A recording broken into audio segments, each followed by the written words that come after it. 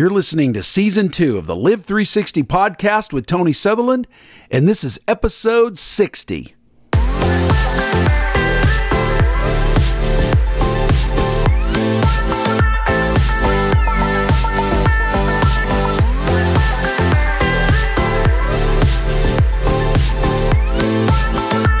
Hey guys, today I'm really excited because I'm going to share one of my latest episodes on YouTube, and every once in a while you'll hear me referring you back to the YouTube channel. I want you to go back and listen to it and check it out and watch these videos, because each week on my YouTube channel I post a powerful video building a case for the gospel of grace. It's a foundational teaching upon teaching. I want to help you understand the grace of God in the way that the new covenant reveals it to us as believers. You know, it helps us in every area of our life. Of course, you know, Live 360, my podcast here, is all about helping people discover how to have peace and joy to the fullest in every area of their life. And when you discover the grace of God, when you really begin to get a new covenant revelation of what the gospel really means, and how the Apostle Paul was able to take the teachings of Jesus and the life of Jesus and to expound on and develop this thought post-resurrection. You know, Paul knew Jesus and had experienced Jesus post-resurrection. You know, the disciples had a pre-cross, pre-blood, pre-resurrection experience with Jesus, but the Holy Spirit revealed to Paul all the benefits and the joy of knowing Christ in our heavenly state. We are seated with Christ in heavenly places. Ephesians 2 verse 6. That's the revelation you get with the gospel of grace. Who you are. It's all about identity. It's all about living in the fullness of the indwelling Holy Spirit. You know, in the old covenant, the Holy Spirit would come upon a man, but in the new covenant, the Holy Spirit lives in you. And man, what a discovery this is. And I've spent a better part of my life in ministry trying to do my best to help people understand what this gospel of grace really is all about. And honestly, I don't consider myself a teacher of grace. I consider myself a student of grace. I'm not an expert at grace. I'm just experienced at receiving it from God every single day of my life. I like to say it like this: I don't teach you the gospel. I want the gospel to teach you. You know, it's a powerful revelation when you realize what these New Testament verses really mean. You know, we go through all of our Christian walk sometimes and we don't even understand what we're reading in the New Testament, the benefits and the blessings of knowing Christ in our union with Him. You know, the Bible says that the love of Jesus has been shed abroad in our hearts. Man, what a revelation that God's grace has literally infiltrated and covered every single area of our life. And that's what this whole podcast is about. And so every once in a while, I like to take you to what I'm talking about on my YouTube channel so you can get in on the good news. It's the good news of the gospel of Jesus Christ that is the power of God unto salvation. Romans 1 verse 16. Did you know that when I'm declaring the good news to you, not about what a bad sinner you are, but what a good Savior Jesus is, that good news infuses your life with power. And you know, grace doesn't just save us. Grace keeps on saving us, building us, and giving us power and wisdom and love and joy and the excitement of what the Christian life is really all about. I just think so many Christians are bored again. They're not born again, they're bored again. And the purpose of my YouTube channel is to get you excited about what Jesus is all about in your life. Man, it changed my life 12 years ago when I came into a revelation of the gospel gospel of grace. It literally turned my world upside down, revolutionized my life, revolutionized my ministry. And if you can just get a little taste, I pray today through this teaching that we're going to be talking about, that God will literally set you on fire again. Bring the joy that you've been missing into your Christian walk. And I believe that once you really get what grace is saying, you'll never be the same again. So let's jump into today's teaching from my YouTube channel. We're going to be talking about stop striving. Stop striving. Stop trying to make God happy. Stop living a life of works and striving and sweating and beating the pavement over and over and over and getting no results in your life. Today we're going to talk about stopping our striving. No more striving. You don't have to strive. You can rest in Jesus. Paul said, let's enter diligently to that rest. And grace teaches us to rest in Jesus. You know, when you rest in Jesus, the power of God goes to work for you. It steps up. It's your pinch hitter. And I got to tell you what, man, when you learn how to lay back into the grace of God, life takes on a whole new meaning. So let's jump into this teaching today. I know it's going to bless you. And so get your seatbelt on, buckle up, because we're going to go for a ride today talking about grace in the topic, stop striving. You know, there's a lot of irritated and frustrated and angry preachers out there that are trying to help control people's behavior and manage their sinful habits. And so they'll try to find scriptures in the Bible that will justify scaring people into living right. For instance, this one, God shall not always strive with man. And so people think that that means that God's going to give up. He's going to get tired of it once and for all, and he's just going to stop trying to fix you and help you. But that's not what this scripture means, and we're going to talk about that today, so let's jump into it. All right, guys, today we're going to address this whole issue of striving. I believe God wants you to stop striving. Child of God, God doesn't want you to strive anymore. He wants you to stop striving to get to heaven. Stop striving to stay saved. You're in. God took you out of sin and placed you in Jesus Christ. You don't have to strive to be saved. You don't have to strive to have a relationship with God. You don't have to strive to make him happy or to make him smile on you. He's already smiling on you. That passage that I'm referring to is found in Genesis 6:3, and it says, "And the Lord said, my spirit shall not strive with man forever." Now, in context where this scripture shows up, it's talking about that God is limiting the years that man can live, you know, because prior to this scripture, men were living in their 900s. Methuselah was 900 plus years old, and men were living these long lives. And God decided that it would be better for the earth, better for society to limit the amount of years that man could live. So he numbered it at 120 years old. And there's a very few people today that are 120 years old. But more prophetically speaking, what God is saying early on in the Bible, that there's going to come a day where I'm not going to strive with you anymore. I'm not going to wrestle with you, and you're not going to have to strive with me. And what he's talking about there is a future coming of Jesus, that there's coming a day where you won't have to strive for salvation. You'll have to believe for it.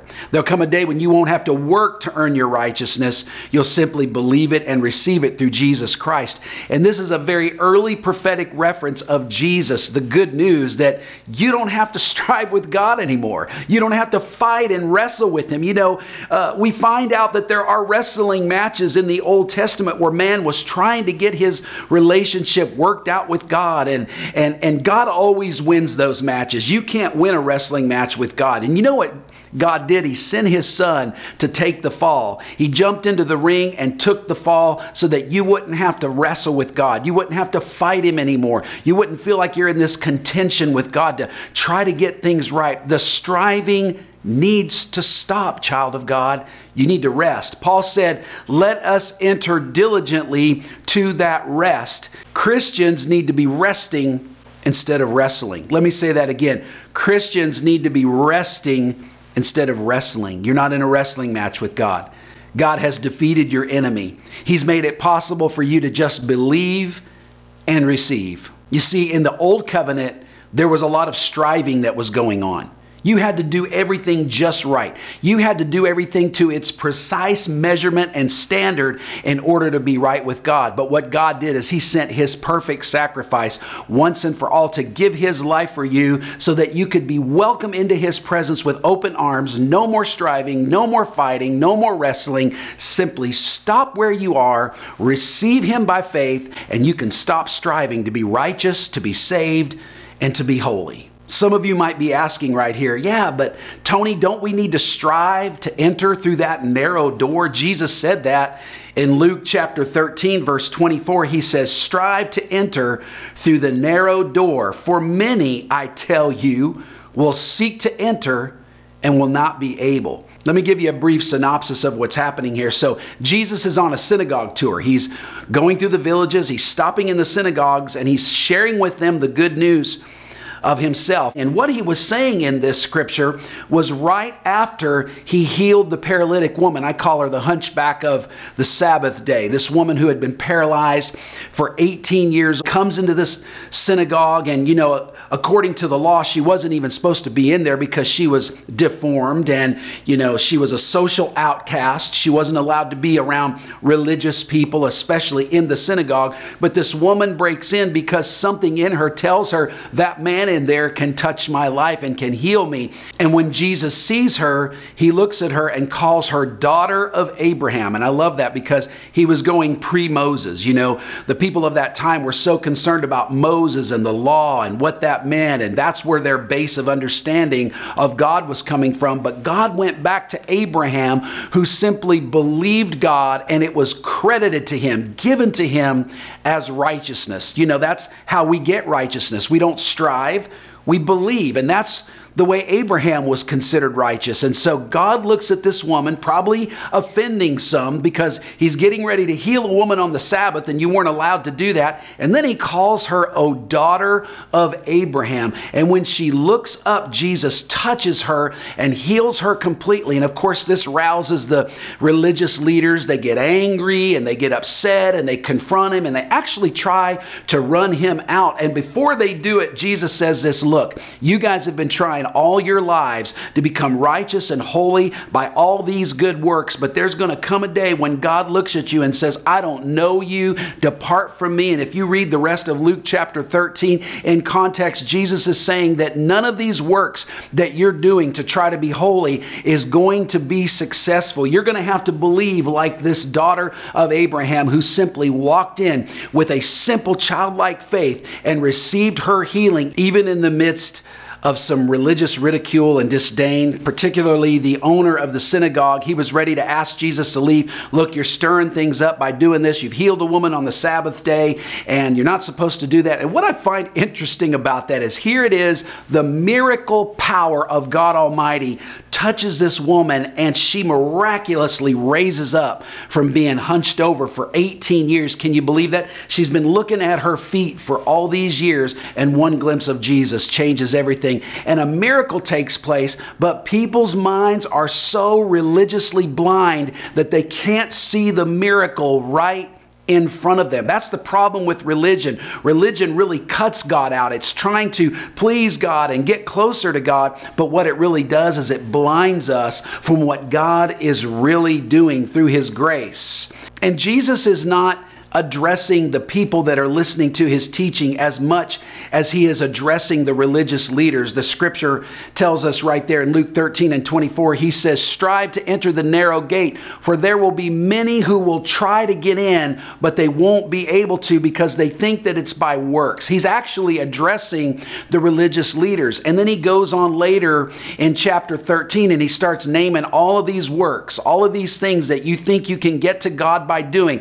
You're going to look at God one day and say, "God, I did all these things. I gave to the poor. I came to the church. I fasted. I prayed. I got involved in the food lines. I sang in the choir and did all these things." And God would say to you, "I don't even know you." What he's saying right there is that it's those things that don't get you through the narrow door. It's a narrow door. It's not all these things that are around you. The Bible says broad is the way to destruction, but narrow is the way, and there's very few that find it. It doesn't mean it's hard and that you have to strive to get through this little spot with God and push hard and do more. It's just saying that all of these things that we try to do to be righteous and to be holy is not the way. It's very narrow, and it's Jesus. Jesus said, I am the way, the truth, and the life. I am the door. If you want to find God, you got to come through me.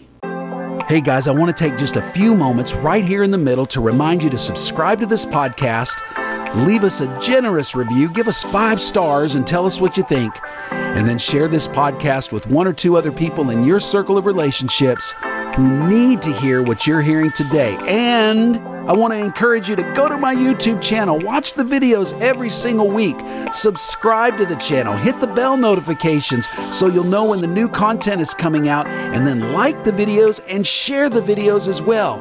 You know, it's our heart and our desire here to help people discover how to have peace and joy to the fullest in every area of their life. And when you discover that you can stop striving for God's favor and know that it is a gift, a free gift given to you through Jesus Christ, it'll change everything about the way you live your life.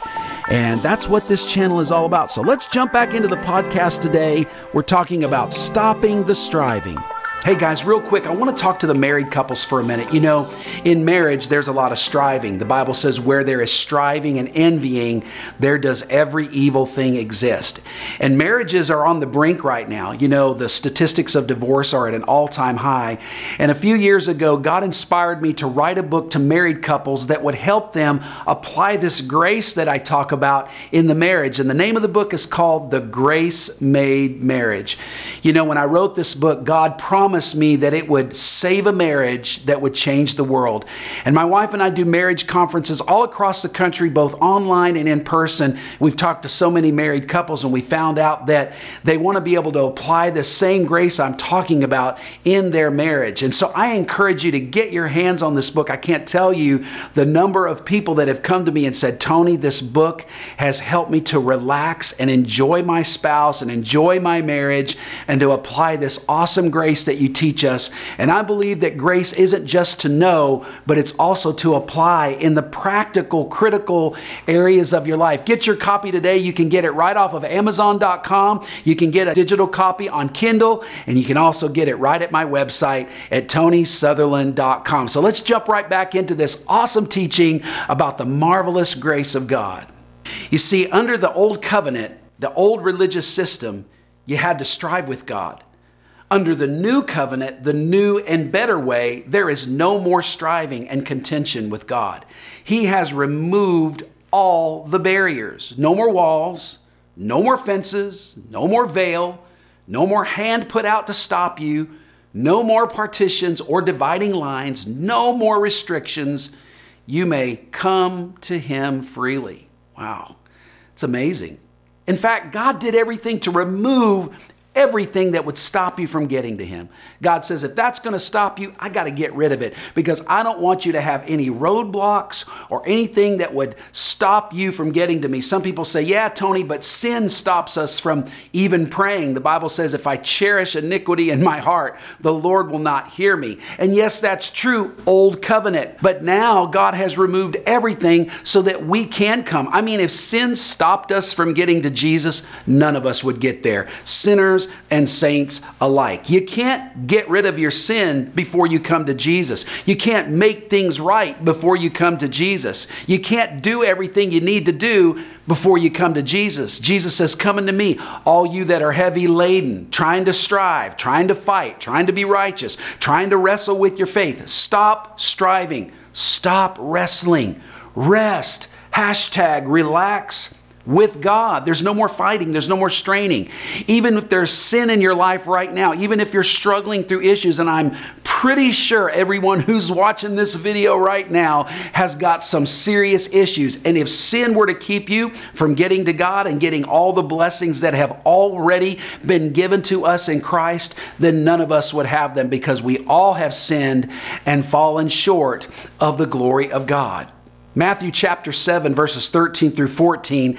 And I alluded to this verse earlier, but I'm going to put the words on the screen so you can kind of get a clear perspective of what's going on here. So Jesus is addressing a Jewish crowd, minds that have not yet been fully enlightened to the kingdom. And he's introducing the kingdom in his teachings. And, amongst them are the common people, the people that have lived their whole lives believing that you have to be completely perfect to get close to God. No wiggle room, according to the Old Covenant. And then amongst those people, you have legalizers and Judaizers and priests and Pharisees who are listening in as Jesus is reasoning and trying to enlighten the people's minds with the gospel that is about to come. This is pre-cross and pre-resurrection. And so Jesus says to the people, he says, enter through the narrow gate. Watch this. For wide is the gate and broad is the road that leads to destruction, and many enter through it. What he's saying here is that up until this point, all of you feel like the way to God is to do this and do that and obey this and obey that and the 600 plus laws that are required for you to walk in holiness and be accepted by God. And he says up until this point, that's how all of you are trying to get in. You all are trying to get in through good behavior and striving with God and wrestling with God and trying to the precise measurement meet every standard and demand of the law. And that's the way that leads to destruction. And Jesus is saying you got to enter through the narrow gate. I'm the door. I'm narrow. And that's why people can't get it, because their minds are narrow. They're open to all these other ways to get to God. But I'm coming to introduce to you the new way. It's through me. No man comes to the Father but by me. And that's why he is saying stop striving, because you don't strive to get through the door. You walk through the door. You just simply believe, simply receive, and give your life to me, and by that, you will be saved forever. You have a place in heaven, and you will make it, not on your own merit, not on your own doing, not on your own works, but by Jesus Christ. Can you imagine the people that are listening to Jesus right now? They're going, it's that easy? Oh man, I don't know about that. If it's so narrow and it's hard to get through, then why did God give us all these things? Well, you see, God gave the law to us to show us how impossible it is to have a relationship with God through works and effort. Now, let me say something real quick. Grace is not opposed to effort. Grace is opposed to earning. Paul said, I labor more abundantly because of the grace of God that's in me. Grace doesn't make us passive. Grace doesn't make us lazy. Grace doesn't make us want to go out and sin and live a loose life and live an unholy life. But what he's saying here is that is not how you earn righteousness through good behavior. You get righteousness because Christ earned it for you. You see, grace is not opposed to effort. Grace is opposed to striving and trying and struggling to keep your righteousness and to stay a child of God and to make it to heaven. Guys, you're already there. You're seated with Him. And you are seated with Christ in heavenly places, not because you did anything to get in, but because you were placed in Christ the minute you believed and received. Now, I want to address a scripture that I'm sure is coming up for some of you. It came up for me a lot, especially in my early days of coming into the grace revelation, because you see, I was a striver. I was a doer. I was a worker. I was diligent. I felt like God wanted me to inspire people to strive harder after God and to do more and to be more. And of course, we've learned in past videos that the gospel never points to self-improvement. It's good to be better. It's good to strive to grow in your area of expertise and be healthier and be a better parent and a husband and a father. But this is not the gospel. And so this scripture came up for me a lot. And it's that passage where Paul said, not that I have already obtained this or am already perfect, but I press on, there it is, to make it my own. Because Christ Jesus, watch this, has made me His own. Brothers, I do not consider that I have made it my own, but one thing I do, forgetting what lies behind and straining forward to what lies ahead, I press on toward the goal. Watch, for the prize of the upward call of God in Christ Jesus. Paul is not saying I'm striving for salvation. I'm striving to stay saved. I'm struggling to get to heaven. I got just a few more steps left in my journey and I want to get there and I'm going to do everything I can. No. He's talking about his calling, his passion to share the gospel of grace. This one thing I do, I press toward the prize of Jesus, to know him in the fellowship of his sufferings. And Paul was so consumed with the gospel of Jesus that his straining and his striving wasn't to get to heaven, but was to know Christ and to make him known. Paul wasn't straining to get close to God and striving to make it to heaven. He knew that already. He knew that his name was written down. He had told the Ephesians that you've been accepted by grace in the beloved. Ephesians chapter 2, for we are saved by grace through faith, not of works, not of striving, not of struggling, lest any man should boast. We're seated with Christ. We're already there. Our names are written down and we don't have to strive for that. And knowing that, believing that truth will cause us to get more excited for God and will cause us to press toward the call that's on our lives to know Christ and to make him known. I'm going to tell you again, child of God, believer, saint, Christian, stop striving. Stop straining and struggling to get close to God. Closeness to God is a free gift to you.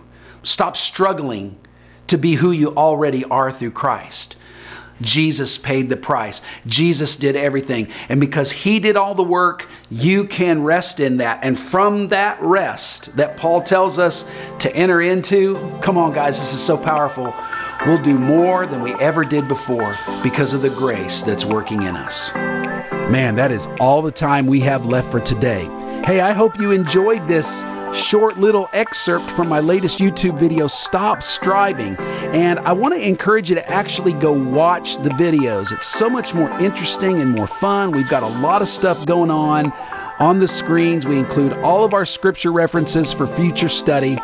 And it's just a way for us to help people understand the gospel of grace, building a case for the foundation of new covenant grace.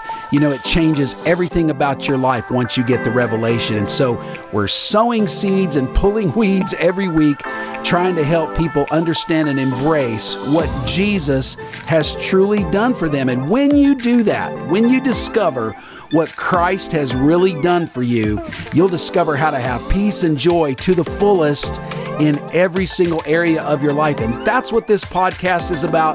That's what my YouTube channel is about. And I hope you keep coming back every week to both platforms so we can encourage you in the Lord. Hey, listen, I'll be back again real soon with another encouraging teaching, something to help you discover how to have peace and joy to the fullest in every area of your life. And until then, we'll see you